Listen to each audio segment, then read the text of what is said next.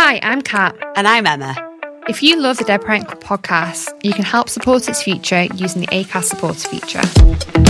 Now, it's up to you how much you give, and there is no regular commitment. So if you can and you want to, please do hit the link in the show description to support now. Thank you. Thank you. Hey, it's Danny Pellegrino from Everything Iconic. Ready to upgrade your style game without blowing your budget? Check out Quince. They've got all the good stuff, shirts and polos, activewear, and fine leather goods, all at 50 to 80% less than other high-end brands. And the best part? They're all about safe, ethical, and responsible manufacturing. Get that luxury vibe without the luxury price tag. Hit up quince.com/upgrade for free shipping and 365-day returns on your next order. That's quince.com/upgrade. Hi, you're listening to the DPC podcast, the podcast where we talk about all things Dead Parent, the good, the bad, and the banter, hosted by Sam and Kat. This week, we are switching the roles around, and today I will be interviewing Sam. A few of you might have heard the other week when I myself answered questions from Sam, and we found that to be really useful. So, yeah, I'm really looking forward to this one. You'll get to find out more about Sam's experience, where she is now, what the hell she's doing in Australia. What the hell she's doing in Australia? Literally, what the hell are you doing over there? I wish I knew. So, Sam, can you give us a brief introduction into who you are? So, I think everyone knows by now if they've listened. If not, probably go back to episode 1 and listen to the introduction.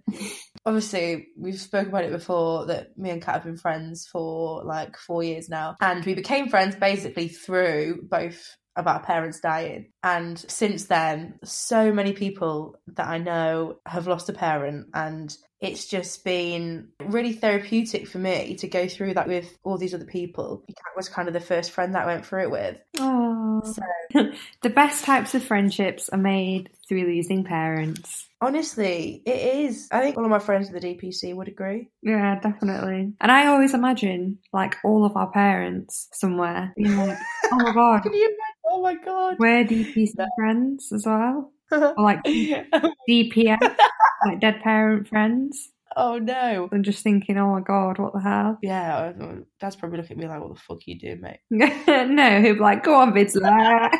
It's kind of a weird introduction to me, but now I'm in Australia because I had like a quarter life crisis. So I graduated 2 years ago. I moved to London. I was like living the dream and hated it. And 2 months later, I was like, I need to get out. Sam is Anyway, the biggest job whore you will ever meet. Oh my god, literally the worst. I had 4 jobs in the first year out of uni. I think so I ended up being at uni for 4 years because I changed my degree like 3 times in total.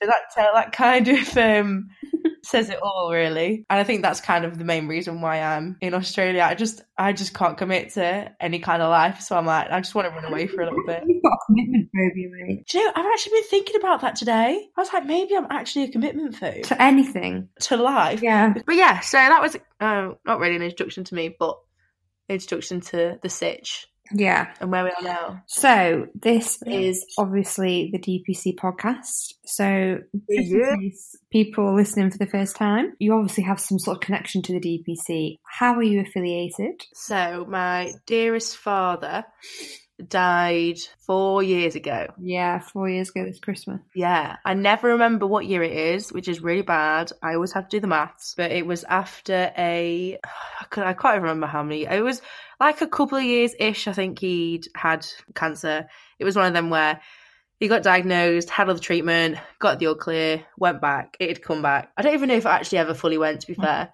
And then, yeah, so then he died around Christmas time, so it was on the 20th of December in whatever year it was. I really need to remember this year.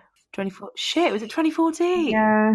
Shit, that seems like a lifetime ago. I know, doesn't it? So yeah, he died, and then I had a bit of a meltdown, and then Kat joined the DPC, and I started to get better. So basically, my heartbreak was your gain. Yeah, genuinely, mate. Genuinely. If your mum hadn't died, I don't know where I'd be right now. Yeah, to be fair, you might have. I don't even know what you would have been doing now anyway, to be honest. You probably would have been down a hole dying.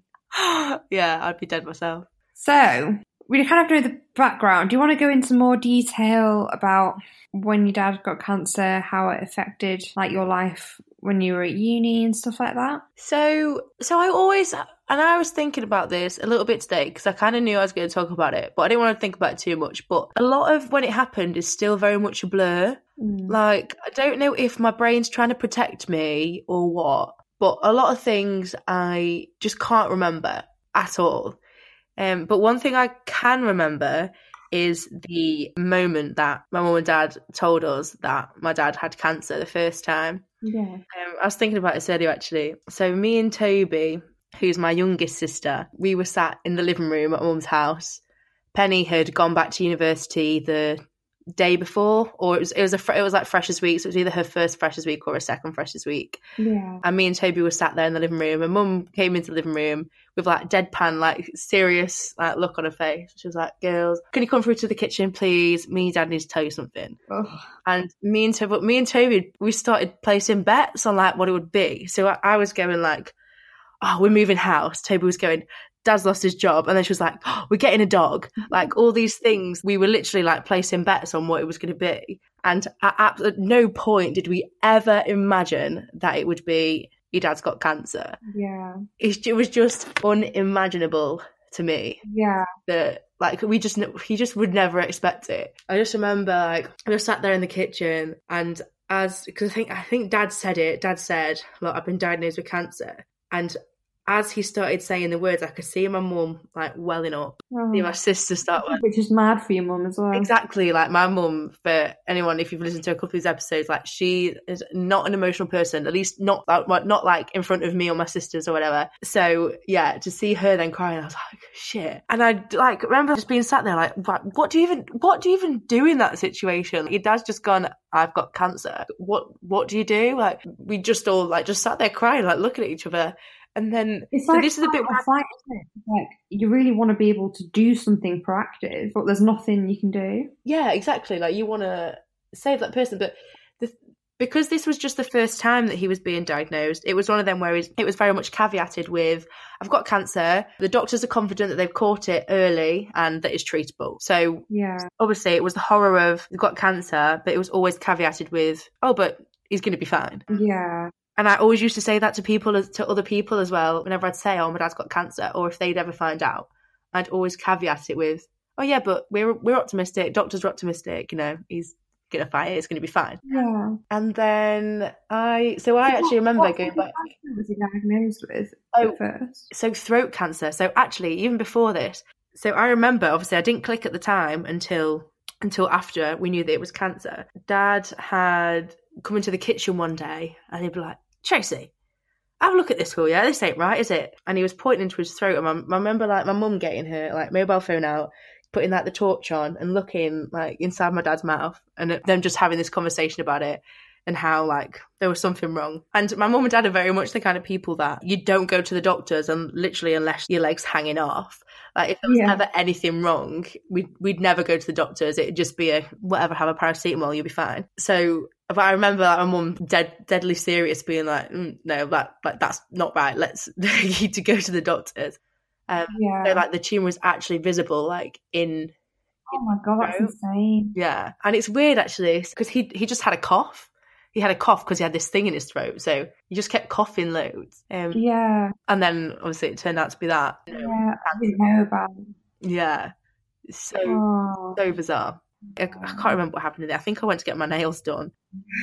The things then that just seem so important and they're not. I think I'd already had it booked in. I remember because I think it was with Hannah. I drove around to her house, and I remember being sat in the car next to me, and I was like starting to well up, and I was like, "I need to tell you something." And she was like, "What?" And I was like, "My dad's got cancer," and like none of us knew what to do. Like we just were like sat there crying, and I was like, "Well, I need to go get my nails done. Will you come with me?" And then we like when I got my nails done. But it's weird. And then I went back to uni for my second year a week or so after that. And I remember saying bye to him that time. And you know that picture that's always my Facebook profile picture, the black and white one? Where I love that. That picture was taken then. It was the first time that I've cried saying bye to my dad. Every time before that, it's just like I'll see you soon.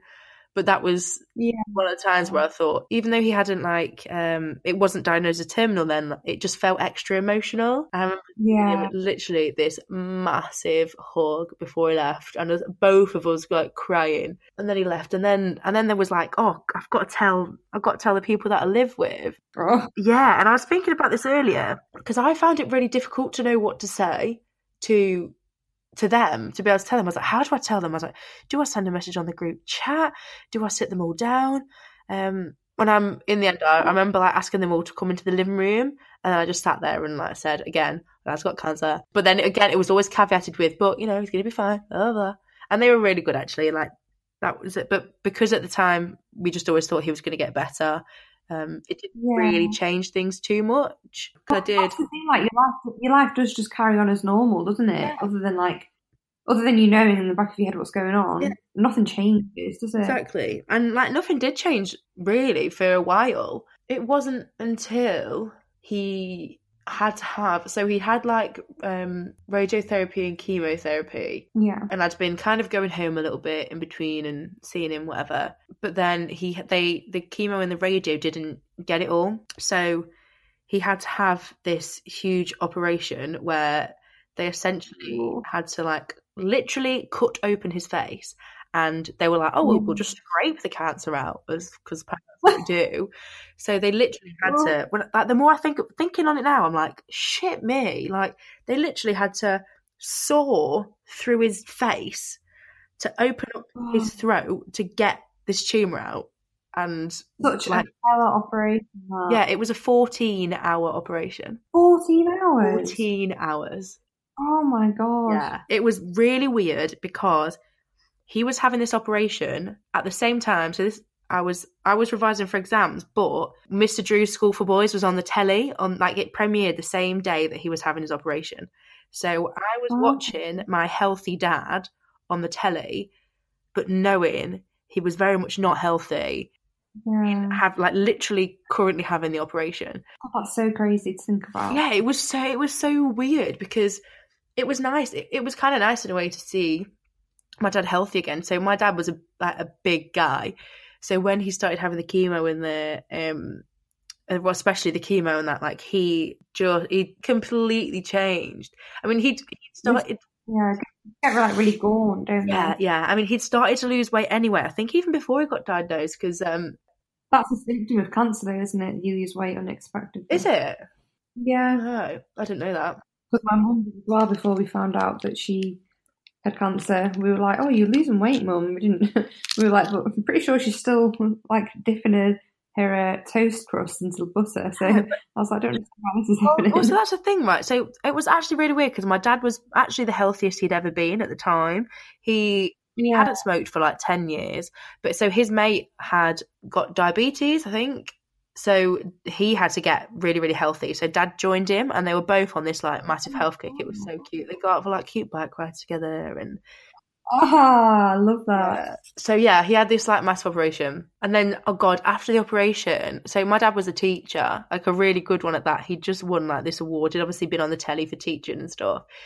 And after the operation, they said to him, you will never be able to speak. You'll never be able to teach again. Because they thought that he wasn't ever going to be able to speak again. Because they just teared out his throat. Which that was the one thing I think that really spurred him on to try and recover, because he loved teaching. It's such a passion of his. Like he loved the people that he taught with, the kids that he taught, and he was amazing at it as well. Like anyone you speak to that ever had him as a teacher will tell you. So he, as he would do, defied like the doctors, and he recovered so quickly from this operation. Like the doctors were like, "This is insane. Like you should not be recovered as you are." And it was another one of them, well, the doctors are really confident that they've got it all this time. Yeah. And then, I can't really remember the exact timelines. I think it was actually not long after. He managed to start teaching again. He went back to school, but because he would get really, really tired. That was one of the worst things for him, especially the chemo and stuff. It makes you so tired. Yeah. And then the school that he worked at were really, really good. He kind of went back to school maybe like one day a week or something. But it would like absolutely like write him off for the rest of the week, but he'd still do it and he would put on a brave face and be there for the kids and the teachers and whatever else. One of them where when you love something so much, you don't want to give it up completely, do you? Yeah, exactly. Yeah. And then it must have been, and actually it was pretty much exactly a year later that we got told he was terminal. Now this is the moment that I do not remember. Like, I can't remember being told it was terminal. Oh. I can't remember if I was with my sisters or not. I think again Penny wasn't there. Penny had gone back to uni that week, so they told us. I can kind of remember. I can't remember if, I don't know. I can kind of remember. Were you at home? You don't remember? Yeah, I was at home. I just can't remember whether Toby was there or I don't know. It was. I actually, like I don't know. It must be my brain. Like, traumatizing though, isn't it? Like, yeah, I've tried to remember because I was sat there today thinking, oh, I definitely remember this, and then the more I think about it, the more I'm like, no, I definitely don't. No, I totally get that. Like, stuff like that, trauma, I swear your brain just doesn't let you relive it. Just tries to protect you, I think. Yeah, I think it does. And then it was all very much a blur from then on. But Dad said to all three of us, right, tell me one thing you want to do before I die. So Toby was big into like geography at the time. And so literally the next day I get a phone call. We're going to Lanzarote. And I was like, what? Dad was like, Toby told me yesterday she wanted to go to see a volcano, so I booked a trip to Lanzarote. And it was just like it was really nice. We had a lovely week break. I think it was like a week or so in Lanzarote. We went walking up a volcano. Yeah, I love seeing the photos on that holiday. Yeah, and I remember Dad almost wasn't allowed to fly because he was so far down the line. And yeah, even the Macmillan nurse had said to him, I think actually it was really touch and go before we went. Because we didn't even know if he would make it to the holiday. For them, it's like, dude, like, we really just don't want you to die on our plane. Yeah, exactly. But it was they genuinely didn't even think he'd make it for the holiday. But obviously, Dad was like, nah, fuck this, I'm going.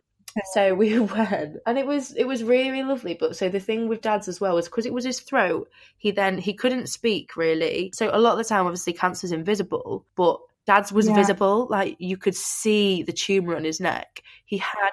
It was honestly disgusting because it would like pus and it would leak. And did he have like a tube in his neck? I don't know actually. I don't think so. He'd had I just remember him having loads of bandages and like dressings. Like Mum having to keep changing his dressing and stuff. He had to be really careful about how he moved and what he did or whatever. So that was for him. He didn't like that. Because people could see that and you could tell, and everyone looks anyway, don't they? Everyone's intrigued. But also he couldn't eat because obviously his throat had just been ripped out. Well, he could eat, but he had to eat really, really slowly. Yeah, that was a massive thing for my dad because he was a big foodie as well. Like, he used to be a chef and he loved his food. So we had like the breakfast at the hotel. And he'd go down to breakfast at like 6 a.m. and we'd join. We'd still be munching away at like 8. Yeah, exactly. Oh, yeah. We'd always want to still sit there with him, but he really didn't want that. He was always like, he didn't ever want like whatever he was going through to get in the way of anyone else. It was sad for Dad because he was such a character, wasn't he? Like, always like he was always the centre of attention. He was always the centre of attention, and all of a sudden he didn't want to be centre of attention. For obvious reasons. Yeah. But yeah, that was like when it started to get really difficult for us. Because it's just when you then start to actually see them in pain. Yes. Yeah, when you actually see them suffering, you're like, oh, shit. I think it's because like they're the parents and they're the heroes, and you just think that you're like they're there for you when you're in pain, and it just feels so unnatural to have to switch that round, isn't it? Exactly. And that was one thing. My dad did not want to be fed through a tube. He was like, that was literally, you could have severed his arm off and he'd have been like, yeah, take the arm, just don't let me be fed through a tube. He really did. He must have really lost a lot of weight by that point. Oh, yeah. Like when you see pictures of him, it was really weird to see because he looked so different. Even when I look at pictures when he was still able to walk about and stuff. Yeah, he looks like just a completely different bloke. It's horrible the way that doesn't just affect that one area. Yeah, so my dad used to describe it, actually. I remember him saying this when we were on holiday. I was asking him about how he felt and what it was doing to him and stuff, and Dad described it as, he was like, it's like getting old, he said, but you just get old really, really quick. So everything that happens when you get older, that's what happens to you, but just really, really quickly and way before it should happen. So, like, all your insides are just shutting down. It's horrible, isn't it? I remember him describing it as that, and I was like, oh yeah. So then we were coming back from the holiday and stuff every single week, driving back and forth from uni back home, obviously, because I wanted to see him as much as possible. I was like obviously thinking about like dropping out of uni and whatever else. And oh, and then I remembered this earlier, actually. I'd forgotten about this. I was running for JCR president, wasn't I, at the time? Because I remember actually thinking, should I do that or should I not? Like, my dad's dying, I probably should have put in effort into doing something. Literally. I don't even know why I did it. It probably wasn't good. But then I remember I was in the hospice with my dad on like results day, and they'd set up. So my dad was in St John's Hospice in Mansfield. So he moved from the house into there. I don't think he ever wanted to go in a hospice, but like, he was a sensible bloke and he knew that it was best for him and best for mum. Yeah, you couldn't just put it on mum. No, because like it takes so much looking after someone. Like, it's cleaning them, isn't it, as well, and trying to get them fed. And yeah, and there was really nowhere that Dad could have stayed in the house. We didn't have a downstairs toilet or anything. No, you're right. Yeah, it just wouldn't have been practical. So as soon as obviously get on like a waiting list or whatever, and then we got the call that the hostel bed was ready, and he went in, and it was like exactly how you imagine a hostel to be. Like, it felt like an old people's home. But the staff there are really nice. We used to get free custard creams. Oh, nice. That's the least they can give you when your dad's dying, really, isn't it?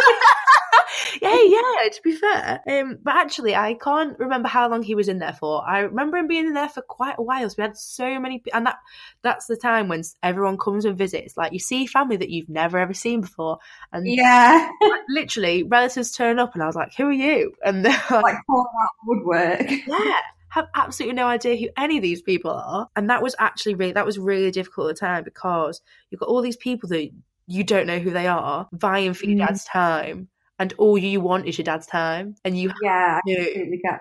You have to give up the time. So these people that literally are only showing up now because he's dying. So because it got to a point where like Dad couldn't speak. He was like typing stuff. He brought himself the latest tablet or whatever, and he started like typing on the tablet, and like literally had to like type it and turn it around to speak and whatever. It was actually really heartbreaking because I wanted nothing more. I remember spending a day, just me and Dad in the hospice. And everyone would go in and everyone would chat to him, and you can just see like, how difficult it was for him to speak. He was in so much pain, even just saying nothing. So I spent a day with him, just me and him, and literally didn't say a word. But it was so painful because I just wanted to speak to him so badly, but like I couldn't because I knew it caused so much pain. But then I remember like when my mum turned up that evening, my dad was like, "Your daughter's been amazing today, like hasn't made me speak or anything," like that kind of stuff. And I was like, I feel like that's all they want at that point. They're like, just company. Yeah, literally just sat there like holding his hand. That's... Yeah, I used to do it. I'd like lie on my mum's bed with them. Would just lie there for ages and just not say anything because it's painful for them to have to speak, isn't it? It's exhausting. Exactly, yeah. And it was so difficult for other people that didn't understand this. And I'd be like, speaking to him like, the man's dying, let him die. I want his last words to do. But then, I mean, it was funny. Like we had a lot of laughs in the hospice. Like, and I specifically remember like this one time when so obviously the nurse is coming in and out, and they're always checking his pain levels and stuff. And that's a whole other thing. Like the drugs that they gave him, he literally went insane. Like, oh my god, my dad ran away from the hospice. Like, literally ran away from the hospice. Have I told you that? Have you told me about? Yeah, you have. He literally, like, so they give the drugs that they give them are like psychotic drugs. And like this one night, someone had left the front door unlocked at the hospice, and he managed to escape. Just thought, screw this. Yeah, he managed to escape. And I remember, like, I think it was the first time he escaped more than once. The first time he escaped. So I remember we'd just left, and the hospice was like half an hour away from our house. And we got home, and my mum got a phone call, and all we heard was, "We've lost Ben." And mum was like, "What do you mean you've lost Ben?" And they were like, "We lost him." And you can imagine my mum being like, "What do you mean you've lost him?" My mum called off the phone, being like, "They've lost your dad." And I was like, he literally just left the hospice. He was there. How can they lose him? Like, he's massive. Like, I don't get it. Sam, you know when you're telling people like, "Oh yeah, I lost my dad," and they're like, "Oh, I'm so sorry." It's like, Like, I genuinely lost him. He's escaped from the hospice. Yeah, actually, that's the thing. Because when they said we lost him, I thought, as soon as Mum said, "What do you mean you've lost him?" You know, like the heart drops. You're like, "Oh shit, he's gone." Yeah. But no, he just ran away, and he ended up handing himself into the hospital down the road, like however many minutes or hours later. I don't know, but so no one knows what happened when he went missing. Probably went for a pint. Yeah, I bet he would have tried Poor to. guy. In his like, hospice gowns as well. Yeah. But I mean, it must have been a scary thing like to come across though, because then the second time he managed to escape, he ended up having to get like literally like wrestled to the ground by like the security people and like, the nurses and whatever, because that was terrifying. Like I wasn't there for it, but like just hearing about it and hearing my mum speak about it, and So out of character. It literally turns him to a completely different person. Like he would have no memory of it. They give you so many drugs, and they are psychotic drugs, so they just couldn't do horrendous stuff to you. And that's the part that I never knew about. Well, I don't think anybody really prepares you for it, do they? No, but like that's the thing. Like I just never even think of that. Like them turning my dad into literally like a bear trying to escape. But yeah, so that was mad. I do have fond memories of being in the hospice. To be fair, I think just because it felt like a really long Christmas, as in spending time with family members that obviously most of them you absolutely love, but family members that you've literally some of them you've got no idea who they are. Yeah, you've never met before. Turn up and give you a £5 gift set from Boots. Oh God, mate! I wish they even gave me that. Not even a custard cream from them. And then when he was like really going downhill, it was already like the end of term and stuff. So I was, we literally lived in the hospice for about a week because it was one of them where it was like, right, anytime now. Anytime now, a month later. Yeah, and it was about a week that we tried to stay there as much as we could, or we'd like go home and then come back the next day. But yeah, but it got to the night when it happened, and the nurses had put us up in. They had like a room just with loads of couches in. I can't remember what they called it now. Probably just like the death room. Yeah. They put me and my sisters on the sofas in there because I think it was like, right, no, it's definitely going to be tonight. It's definitely going to be tonight. Oh, that's what I was going to say. You know, it took him ages to actually die. And we were I remember my mum literally like stood there crying over him being like, Ben, just go. If you can hear me, you can go now. It's fine. And we were talking about, you know, how you read in all like real life magazines, how people are like, we said go, or we played a song or something, like we played a song and he went. So we were like, right, what songs can we play? Right, what? Like it sounded ridiculous. We were like trying to get him to die because we were like, we've been here for so long. And this is just really dragging out now. There's only so many times that you can say goodbye there and deal with it. Oh God, yeah. Yeah, I got so fat as well when we were in the hospice because we were. Oh my God! Well, we were across the road from what do they call them? Like a Brewster Bear or something. Like one of them, like 2 for tenner places. So we'd have dinner there like every night. And my cousins are absolute feeders to me and my sisters. So they'd always bring chocolates. I'd probably literally have about 2 massive bags of munchies a day. And I was so ready to like not live that life anymore. So me and my sisters were asleep in. Many of us have those stubborn pounds that seem impossible to lose, no matter how good we eat or how hard we work out. My solution is PlushCare. PlushCare is a leading telehealth provider with doctors who are there for you day and night to partner with you in your weight loss journey. They can prescribe FDA-approved weight loss medications like Wegovy and Zepbound for those who qualify. Plus, they accept most insurance plans. To get started, visit plushcare.com/weightloss. That's plushcare.com/weightloss. Hiring for your small business? If you're not looking for professionals on LinkedIn, you're looking in the wrong place. That's like looking for your car keys in a fish tank. LinkedIn helps you hire professionals you can't find anywhere else, even those who aren't actively searching for a new job but might be open to the perfect role. In a given month, over 70% of LinkedIn users don't even visit other leading job sites. So start looking in the right place. With LinkedIn, you can hire professionals like a professional. Post your free job on linkedin.com/people today. In like the death room.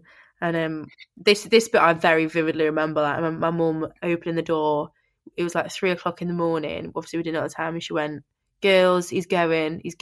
We all just jumped up straight away, ran in there. And obviously, you just see him take like the last breath or whatever.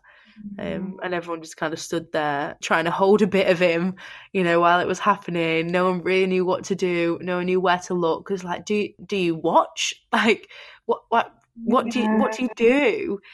And then obviously we all just fucking like broke down. It's all that stress, isn't it? Yeah. And then, when you just see him like actually die, and then we all kind of like one by one gave him a hug and a kiss and left. We didn't stay in there long at all. I think we were just like, right, that's it, let's go. But I remember Toby being the last person out the room, and I remember like looking back.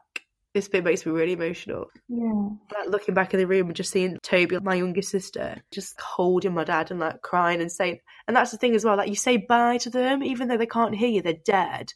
Yeah. You say bye. And I remember hearing Toby say bye, Dad, and I just like broke down. And then by this time, so it was like at 3:23 in the morning or something like that he died. So by the time everything was sorted and whenever we left the hospice, it was a Friday night. So the Saturday was a rugby day, and we'd always used to go to rugby on a Saturday, and they were playing at home, and we made the decision to go to the rugby club. But yeah, so we went to the rugby club that day, which was weird because we were obviously the centre of attention.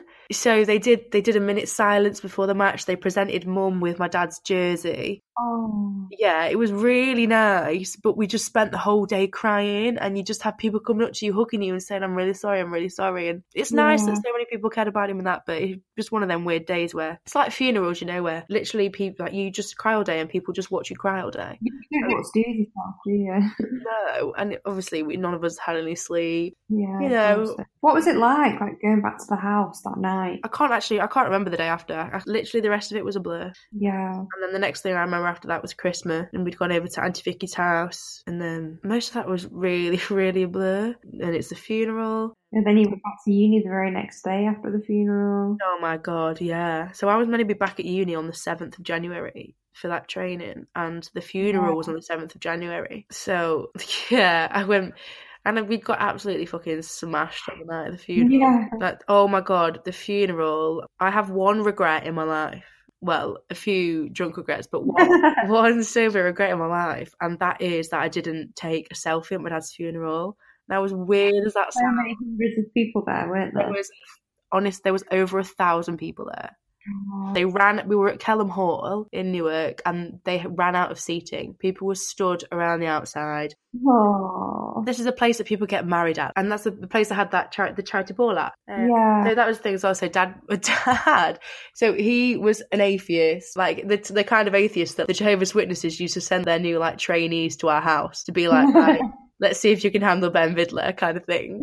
So he very much wanted a humanist ceremony, and my dad chose his MC. So the MC met my dad before the funeral. My dad chose the burial ground that he was at. He chose. It's good that he was so organised. Oh yeah, because that's another thing he said. I had a few conversations with him before he died, and he was like, "I don't want to leave your mum with any more burden than she has to have." He was like, "Anything I can do now to make your mum's life easier, I will do." So he literally planned his own funeral.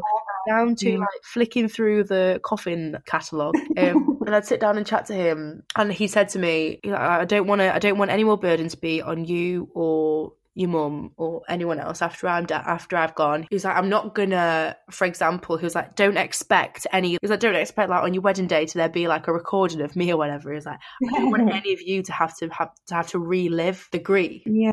He did stuff like, so my mum she's the type of person that 2 weeks before her birthday she'll buy herself everything that she needs, so you can't buy her anything. Yeah.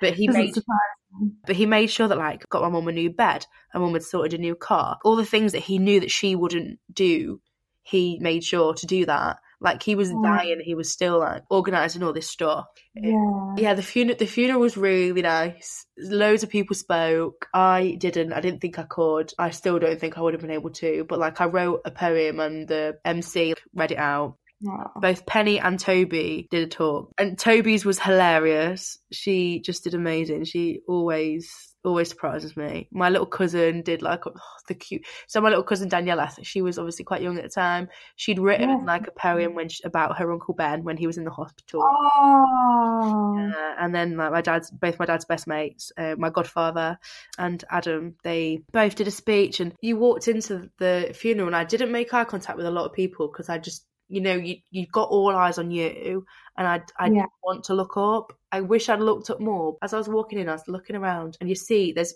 people at the back in school uniforms, there's people in the middle in full-on biker gear, there's people to the right in like Hawaiian shirts. There's like such a wide variety of friends. It's like going to one of your funerals, Sam. One of them is going to have many. It'd be like one of my funerals. maybe I'll have a premature one. I feel like you've had many funerals throughout your life so far. I've attended enough of them, I think. They usually feature a Domino's pizza and a day with the sick bucket. R.I.P. to my life, yeah. Yeah, so that was the amazing thing. So many people were there, and it was just amazing. Everyone went back to my parents owned a pub for like 25 years, even though it wasn't theirs anymore. Me and Penny, I don't think Toby came. We were just like, we just want to get pissed. Yeah. And we'd been back to the rugby club already and seeing loads of people at the rugby club, and then we got very drunk, and then regretted it the next day when I had to drive like 3 hours back to Lancaster. Story of your life, mate. Yeah. Yeah. I got very drunk and regretted it the next day. That would be the name of my autobiography. It's like on your tombstone. Yeah, literally. Like, getting very drunk and regretting it the next day. That is so true. And then obviously I got to uni, and I was greeted by you, Catherine, and Hannah, with a bunch of flowers and a card, and that made me feel so much better. Coming back to people that like no one was like pandering after me, kind of thing. That was just like a really nice, simple gesture that I was like, oh, that's nice. Yeah, I think it's kind of because like obviously Hannah knew a bit of what you were going through because of her dad, and yeah, of course, I knew I would be going through that in the future because my mum. So I think it was me and Hannah thought it would be really important. That was like a DPC moment there, wasn't it? Yeah.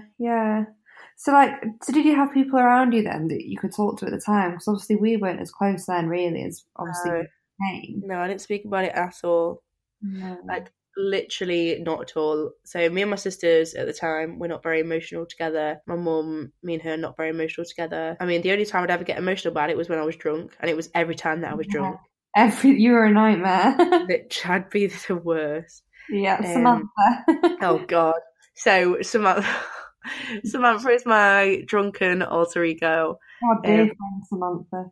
Yeah, she hasn't been around for a while. But yeah, one of the things that I speak about quite a lot is that the girls that I lived with, they definitely thought it was the best thing for me at the time, but they would change the subject whenever anyone would mention anything to do with the dad. It was weird, actually, the amount that they did avoid it. Yeah. I mean, because I wasn't a very open person at the time either, I suppose, so it's probably weird for them, just me trying to open up about anything. Yeah. I'd never been an emotional person. I didn't hardly cry at all. It literally wasn't until my dad got ill, and now I just fucking cry all the time. Like, now I literally cry at everything. Like washing machine adverts on the telly.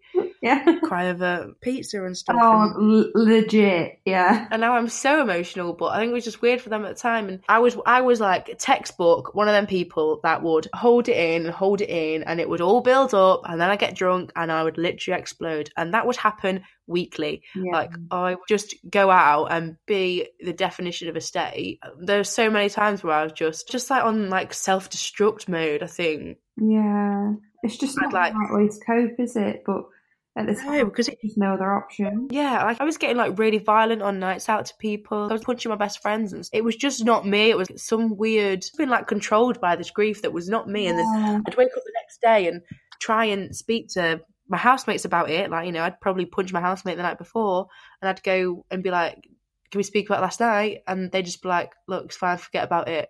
And they thought that was the best way to kind of be. Yeah. I did have a couple of people like Georgia Gagan, who every single time I spoke to her, just like she would just sit and listen and just be such a gem.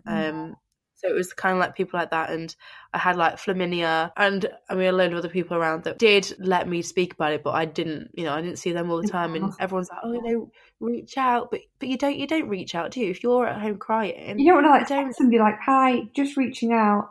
Yeah, like you don't. So yeah, the people to broach the subject with you, I think, for you to then have that open and honest conversation about it. Yeah, and there were like a couple of people that would like Georgia and fam that would like just organise a dinner or whatever, and we'd go and talk about it over food. Yeah, but it was a weird one, and again, I don't really remember much of that year, to be honest. Probably because you were drunk for 90% of it. Yeah, that's literally what I was going to say. I was literally just drunk the whole time. Yeah, which was not big and not clever. Don't anyone ever do it. You will hurt yourself and you will hurt your friends. Ah, wise words, girl.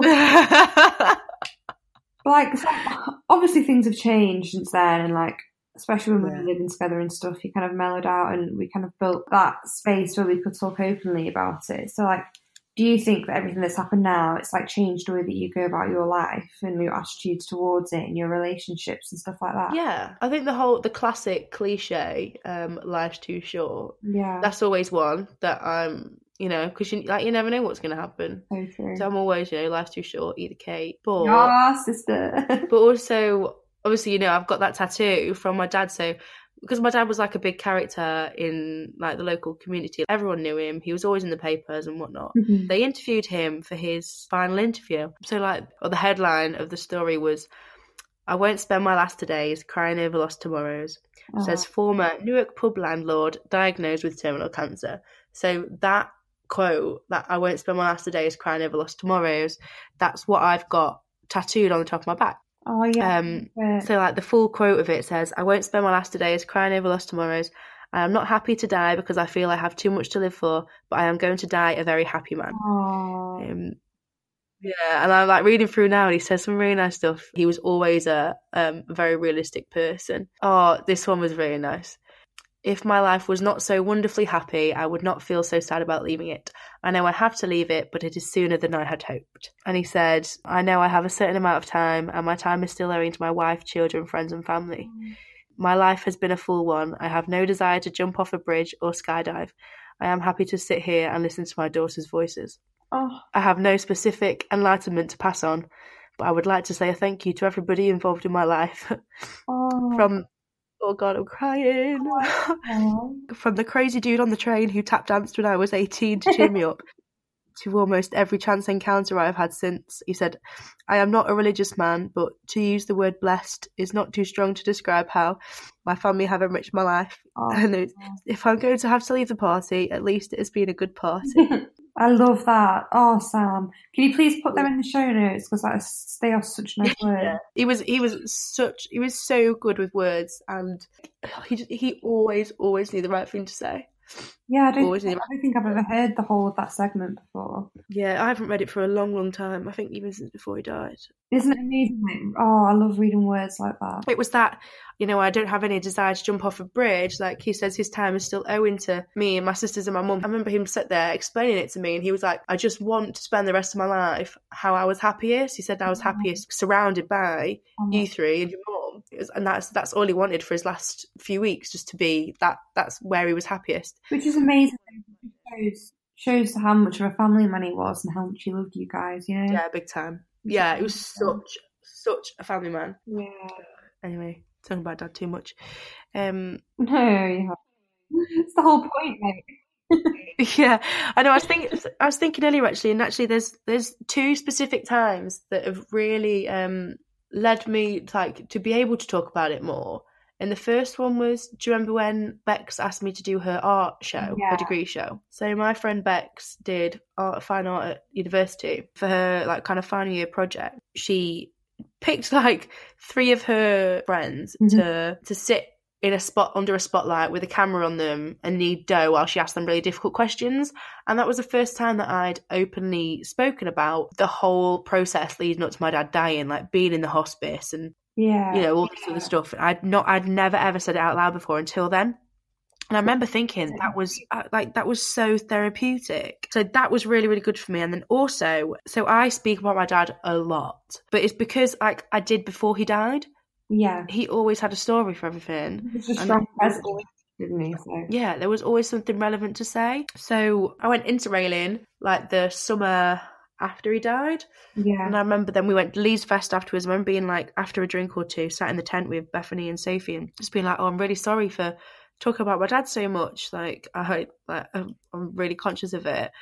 And both of them were like, don't be silly. We like hearing about your dad. Like, it's not like you sat there saying, oh, dad's dead. Like, you're telling like funny stories and you always did talk about him. So why wouldn't you? Yeah. And I think just for me, because I'd been in that entire year of people saying to me, don't speak about it. Don't want you to get upset. Let's not speak about it. Let's change the subject.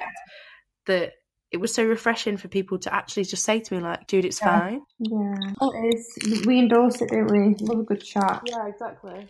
It's so important. So I think then we'll end this then with the standard question of what would you say to other people that have experienced something similar? Oh, God. Do you know what? I've not actually thought about this answer. I hadn't either when you asked me the other week. I was like, why didn't I think about this before? Because yeah, like this is the one thing which I think about. I started thinking about like all the times in the hospice and whatever. That's not helpful to anybody, Sam.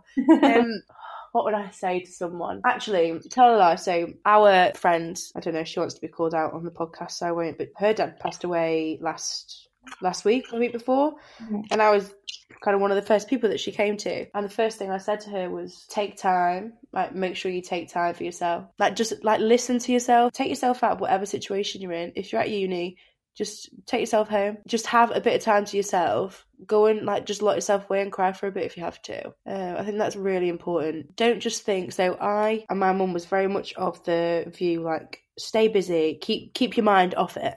I wouldn't don't keep your mind off it forever. It's fine here and there, but at the end of the day, the more you think about it and the more you talk about it, the easier it then gets to talk about it and think about it. I think I made a big mistake in literally having the funeral, going back to uni the next day and not having absolutely any time to process. It wasn't as if I even went back to uni for a bit and then had time to process a couple of months down the line. I literally didn't do any processing until a year later. Mm. And so definitely just take the time to process it. Speak about it with your family as early as possible, because the longer you leave it, or with your friends, whatever, the longer you leave it, the harder it gets. It's very difficult for me and my sisters and stuff to talk about it because we haven't done previously. Whereas I don't know if it would be the case if we'd have started speaking about it sooner. We might be more open to speak about it together. And also don't drink it away. You can have a little drink. So what used to happen was I'd go out, and obviously when you have a couple of drinks, or I'd have a few drinks, I'd get to the cryy stage. Yeah. But what I then learnt was that I could get past the crying stage and I won't cry anymore. And then I get to the blackout stage. Yeah. And what I would do then was just every night out, I wouldn't even give myself a chance to get to the crying stage. I'd go straight to the blackout stage. Yeah. And it obviously just got more and more intense each time. So look, you need to cry. Just fucking cry. I still do it now. I was at work a few months ago now. Everyone was like, what are you going to do this weekend? I was like, I'm going to go lay horizontally and cry. Right. I find myself now, when I do start crying, I find it so hard to stop because I think I kind of keep it in for periods of time. Then once I get the opportunity to cry, I bawl. And me and the girls want to go and watch that film, A Star Is Born, in the cinemas. Oh my God, have you seen it? Oh my goodness. And I knew that I was going to cry, so I was quite excited because I was like, I'm going to get a bit of release from this, bit of tearing. Little did I know, the girls wouldn't stop laughing at me because even on the way back to the car, I was just constantly I'm just so upset about it. I just could not stop crying. It was constant tears. It's little things now will set me off, and I will feel the pain for so much longer than I think maybe normal people do. I feel the hurt so much more. They feel the pain more, and that's another thing. I think every emotion I feel now is more intense. Yeah, so much stronger. No matter what that emotion is. Even love though as well. Love for my friends and love for people that I meet. It's so intense. Yeah. So, every single thing, and also every significant moment is even more significant. Yeah. And it's not so this is what I always say to people, because everyone's always when I graduated or whatever, or when I got my new job, or when I got the house, and people would always say, it's amazing what you've been able to do. And I'm like, I'm not the one that died. Yeah. I'm still a perfectly functioning human being. Yeah. I mean, obviously, it's a nice gesture, people thinking that I'm doing amazing, but like at the end of the day, I think we forget though that from the outside, what we've been through is incomprehensible to some people. Like even to us, it was like we could never have imagined losing our parents at a young age. So I think that's what you have to think. Like, because people to me were like, "Wow, the fact that you got a 2-1 and your mum died at uni, the fact that you got a first, Sam, and your dad died at uni, like that is a feat and a half to accomplish." And I think we forget that. I think people that have gone through a lot of grief and still come out the other side of it and are doing okay, that in itself is incredible. I always find it difficult to pull myself out of it, you know, and to be like to pull myself out and to look at it from the outside in. But you're right, because I do when my friends text me, or when people say, when anyone says to me that their parents just died or whatever, I'm heartbroken for them. I'm like, oh my God, I can't. Yeah. But I'll say that. I can't imagine how you feel. Obviously, I fucking can. Like, I've been through it, but you always obviously more sorry for other people, I think, than you do for yourself. Yeah, we're way harder on ourselves than I think we should be. Yeah, but like, so for example, even when I came out here, the first thing that anyone says to me is, "Your dad would be so proud." And it's literally anything I do. When I got the house, the first thing anyone says to me, "Your dad would be so proud." Yeah. But it means I just fucking cry every single time I do something good.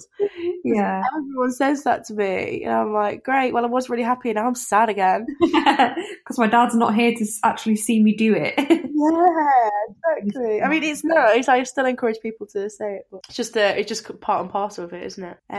Yeah, I'm just trying to think if I've got any more advice. I haven't really. Just surround yourself with good people, and if there are people that are being a bit shit, like, just fucking don't have them in your life. Make sure, push for extensions at uni if you're at uni, push to get time with counsellors if you can. I didn't see a counsellor properly. I just basically just went to get like a note to say that I was not okay. But I definitely wish that I had carried on. Well, thank you so much for all of your advice, Sam. It's all right, Brent. I feel like I've not really given much advice, and I've just You have. You've done really well. Very proud of you. Okay, great. Thanks, Princess. Your dad would be so proud.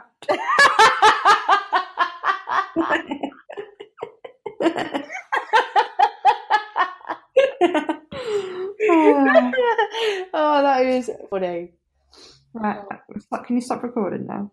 Yeah, love you. Okay, keep talking to me, just stop recording. Thank you so much for listening to this week's DPC podcast. We hope you've enjoyed it as much as we have and have found some comfort in the stories that you've heard today. If you've resonated with anything we've said, have any questions, or want to get involved, please do contact us. We're on Instagram. It's @DPC Podcast. You can email us on dpcpodcast@hotmail.com, or we have a contact form on our website, www.dpcpodcast.co.uk. We have a whole bunch of resources over on our website. More information about dealing with grief, losing a parent, and professionals to contact if you should need it. Because as Kat so eloquently said in our first podcast, we're not providing healthcare, we're just chatting shit. If you think this podcast could help someone, then we would love for you to share it. We upload new podcasts every week, so make sure you subscribe so you don't miss out. Loads of love from Sam and Kat. See you next Tuesday. Nailed it. Hey, it's Paige DeSorbo from Giggly Squad. High quality fashion without the price tag. Say hello to Quince. I'm snagging high-end essentials like cozy cashmere sweaters, sleek leather jackets, fine jewelry, and so much more. With Quince being 50 to 80% less than similar brands. And they partner with factories that prioritize safe, ethical, and responsible manufacturing. I love that. Luxury quality within reach. Go to quince.com/style to get free shipping and 365-day returns on your next order. Quince.com/style.